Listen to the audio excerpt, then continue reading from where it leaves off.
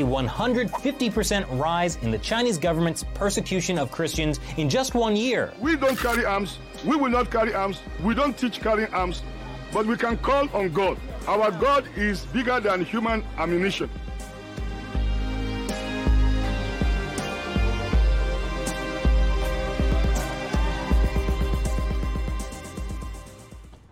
Hey, what's up, everybody? Welcome back to The Fifth Seal, episode 25. I'm your host, the Evangelical Norm. Again, The Fifth Seal is a podcast where we bring awareness to our persecuted brothers and sisters around the world who are persecuted for their faith in Jesus Christ and count down the top countries on the World Watch list from Open Doors USA. This is November, so it is Persecution Church Awareness Month. Every day of this month we will count down from 30 to number 1, those top countries on that World Watch list, to bring awareness and pray for our brothers and sisters around the world who are persecuted because of their faith in Jesus Christ. So that's just a little recap of what it is for anybody who's new to the podcast. So all that being said, it is Friday, November 6th, and this is our update on the persecuted church around the world. This from persecution.org. Boko Haram kills 12 Christians and kidnaps others. Militants believed to be part of the original Boko Haram sect under the leadership of Abu Bakr Shekau attacked Tukulashi village near Chibok.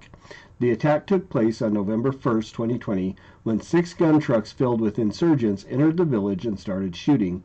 They killed 12 Christians during the attack and were able to escape, kidnapping multiple women and children. They also burned down many homes and businesses. According to Reverend Zakira Musa of the Church of the Brethren in Nigeria, 9 of the 12 people killed were members of his church. One of the other 3 was a pastor of the local COCIN church, and the final 2 were vigilantes trying to protect their community members. This attack is one of the many that Boko Haram has conducted against Christians and their communities across northern Nigeria over the past decade. Boko Haram is believed to have killed more than 50,000 people and displaced millions of others. Many of those killed and displaced have been Christians. The EYN Church has lost many of its members. According to reports released by the church leadership, as many as 20,000 members have been killed since 2009. So, again, this is Nigeria, Kenya. This area with Boko Haram, Al-Shabaab, has been, for especially the last year and a half, has really been a massive area of Christian persecution. Thousands, literally thousands in the last 2 years have lost their lives in this region to these Islamic fundamentalist groups. So be praying for our brothers and sisters in Nigeria and Kenya and so on. Also from persecution.org, North Korean Christians brutally tortured for their faith. It is no secret that North Korean Christians are facing one of the harshest regimes when it comes to Christian persecution. A recent report by the London-based Korea Future Initiative, KFI, further confirms the atrocities done to North Korean Christians once arrested. KFI conducted 117 interviews with survivors, witnesses, and perpetrators, all of those who escaped North Korea, on their experience of religious persecution dating from 1990 to 2019. More than 200 Christians were identified as victims, their ages ranging from 3 years old to 80 years old. One story shows how a man who converted to Christianity claimed to have been imprisoned into a metal cage measuring only 3 feet by 4 feet wide, with bars, quote, heated with electricity, unquote. While prisoners typically only survive 3 or 4 hours in the cage, his prayers helped him endure 12 hours before he eventually soiled himself and passed out. But even unconscious, the guards continued to beat him after he was removed from the cage, leaving him severely injured. Women, especially pregnant women, witness horror daily as pregnant women were injected with medicine to trigger labor. After giving birth to live babies, the newborns would be taken from them, smothered by guards using plastic sheets or cloth sacks, and then discarded in a cleaning cupboard. Only for possessing a Bible, prisoners who were tied to a wooden stake were shot by a 5-person firing squad. Recalled some interviewees, a Korean Workers' Party member was arrested for owning a Bible and executed at Haisun Airfield in front of 3,000 residents. Others were executed for smuggling Bibles into the country from China for North Koreans to make prayer books. Before the Kim regime began in 1948, Christianity once flourished in North Korea. However, over the next decade, the Kim dynasty made the country's official religion the cult of Kim Tu-sung. The country's supreme leaders are seen as gods, and all must worship them or they face deadly consequences. North Korea then became known as the harshest country in the world to live as Christians, and is often number one, and again this year they will be number one on the World Watch list, which for these reasons you can see the atrocities that are committed in North Korea against Christians are almost unspeakable and horrifying to read. So continue to pray for our brothers and sisters in North Korea, and again, the end of the month we will be praying for them specifically as a country. And that brings us to our World Watch list for the day, number 25, Central African Republic. So a few points about Central African Republic. The region, obviously, is Africa. Persecution type is Islamic oppression. Persecution level is very high. The population is 4,826,000, and of which Christians make up 3,599,000. So the main religion is Christianity, but still, even though the main religion there is Christianity, there's still a high level of persecution from Islamic groups around the area. It is a presidential republic, and the leader there is President Faustin Archange Touadera. Embroiled in bloody conflict since 2013, most of the Central African Republic remains occupied by armed militia groups, with numerous rebel splinter groups targeting Christians specifically. Over the last year, fighting and attacks have intensified, forcing an increase in the displacement of tens of thousands of people from their homes, the highest number since 2014. Christian leaders who publicly denounce the violence endure threats on their lives. In Central African Republic, Christians in the Christians in Central African Republic discuss their faith with anyone other than immediate family members is a risky undertaking. The country is divided along faith lines. If a Christian host talks about Christian faith to a Muslim guest, they may get into trouble. In the country's northern region, it is also dangerous to have Christian materials, as well as to access Christian radio, TV, or Christian material online. Family members act as spies and report when a Muslim has converted. When ex-Salika fighters come into a house and find someone reading the Bible, they have been known to kill them immediately. Normal church life is extremely difficult, as meetings of Christians are always under threat of attack. Salika groups attack churches in the Muslim-dominated areas of the country, and especially target churches that are more involved in openly integrating converts from the Muslim community. Anti-Balaka groups, rebel groups also attack churches and any Christians who oppose their activities.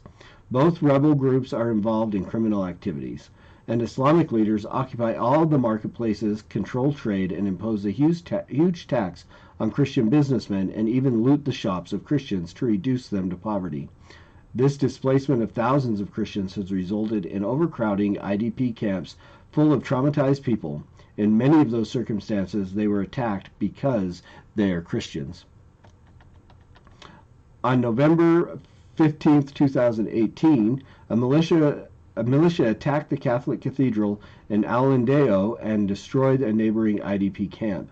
The militia set the cathedral on fire, and two Catholic clerics, Bishop Blase Mata and Father Celestine Ngumbago, were killed along with more than 40 worshippers.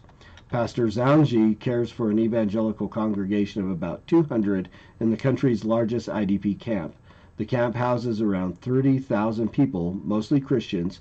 Christians must put up with the hardships of the camp because there is near anarchy in the surrounding wilderness filled with rebel groups. We find ourselves between the devil and the deep blue sea, Zandi tells Open Door workers. It has been very difficult, but we are here. We will move forward knowing that only God can protect us, and even if death should come, I will die in the Word. Some prayer points for Central African Republic.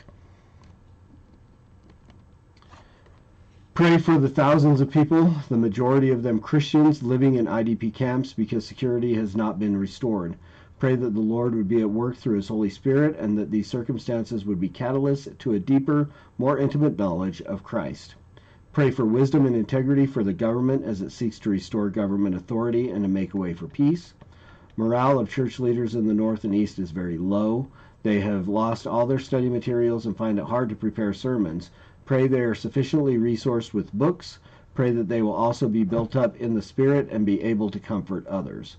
Pray for the work of Open Doors in the country. Pray for continued protection, and wisdom as we seek to alleviate the suffering of our brothers and sisters. Let's pray. Father, thank you so much for this time we have to come together as brothers and sisters to lift up our fellow believers around the world who are persecuted because of their faith in you, Lord. We again thank you for this medium, this group, the social media page and YouTube and all the things that you have provided where we can come together across massive distances and even the span of time to come together and lift our voices up together to pray for our brothers and sisters around the world. Lord, we do lift up the families of the Christians who were murdered in Nigeria, and we pray for those who were kidnapped. Father, we pray that you bring comfort to those who have lost loved ones, and we pray that you bring strength in their faith of those who are being held by captives right now, Lord. And we pray that you would provide a way for them to be set free, released from captivity, and returned home to their families. And Lord, that even you would use their witness of you to draw their captors to you, to a place of repentance and faith, Lord. That not only would they preach the gospel, but that their willingness to endure the persecution that they do would be a witness to those who have kidnapped them and to draw them to faith in you, Jesus. Lord, especially we lift up our brothers and sisters in North Korea, the horrible atrocities that are going on there, Lord. We pray that you would, by your Spirit, just continue to uphold those Christians that are there that are enduring this type of persecution. We pray for the family of those who have lost loved ones. Lord, let your Spirit be a comfort to them, and just continue to be a strengthening to them in their faith, Lord. We do pray for a change in the regime there, Lord, that the Kim dynasty would be brought to an end, and that new leaders would come into that area that would be welcoming and just open to Christians worshiping there again the way they did before the Kim dynasty came along. And Lord, we do lift up our brothers and sisters in the Central African Republic. We pray that you would that your Spirit would move among them, the people in the camps and the people that are the Christians there, that you would use them, Father, that you would use them to preach the gospel and draw more people to you. Father, be glorified in their preaching of your word. Lord, we do pray for those pastors who have lost study materials. We pray that you would provide those things for them, and that your Spirit would be what they need to prepare sermons and to preach your word to those people. We pray for a change in the government, a strengthening of the government there, that they can override and do away with these rebel groups, these fundamentalist Islamic terrorist groups. Lord, that the government would regain control in that region, and that the ability of Christians to worship again would be free there, and that they would be able to freely worship you in that area without fear of persecution. And we do pray for the Open Doors organization there, that you would continue to provide for them to continue their work that they do in these areas, ministering to the Christians who are persecuted for their faith in you, Lord. And again, God, as always, we pray that you would use all these instances of Christians willing to endure persecution for your gospel. Lord, we know that those who do that are not sold on a false gospel. They're not sold on a prosperity gospel, that they're not looking for their best lives now, but Lord, that they recognize that their best life comes because you have provided the freedom from sin, and that you endured the punishment that we all deserved for our sin, and that you endured that so that we could be reconciled to the Father, and that those who truly know that are willing to endure all sorts of persecution, and that you would use that, Lord, to draw other people to yourselves and to glorify yourself in all these things. And it is for your glory and in your name that we pray, Jesus. Amen. Thank you again, everybody, for coming and being part of this. If you have people that would be willing to join, invite them to come join the Fifth Seal Facebook page. Send them over to the Evangelical Norm on YouTube. You can subscribe and hit the notifications for all the podcast stuff that is provided there. Or as always, you can go to Google Play, iTunes, Spotify, Amazon Music, wherever you get your audio podcast. You can get the audio version of this podcast as well. Please invite people to come and to join us as we join together to pray for our brothers and sisters around the world who are persecuted for their faith in Christ. And as always, preach the gospel at all times. Use words. They're necessary. And until tomorrow, Soli Deo Gloria.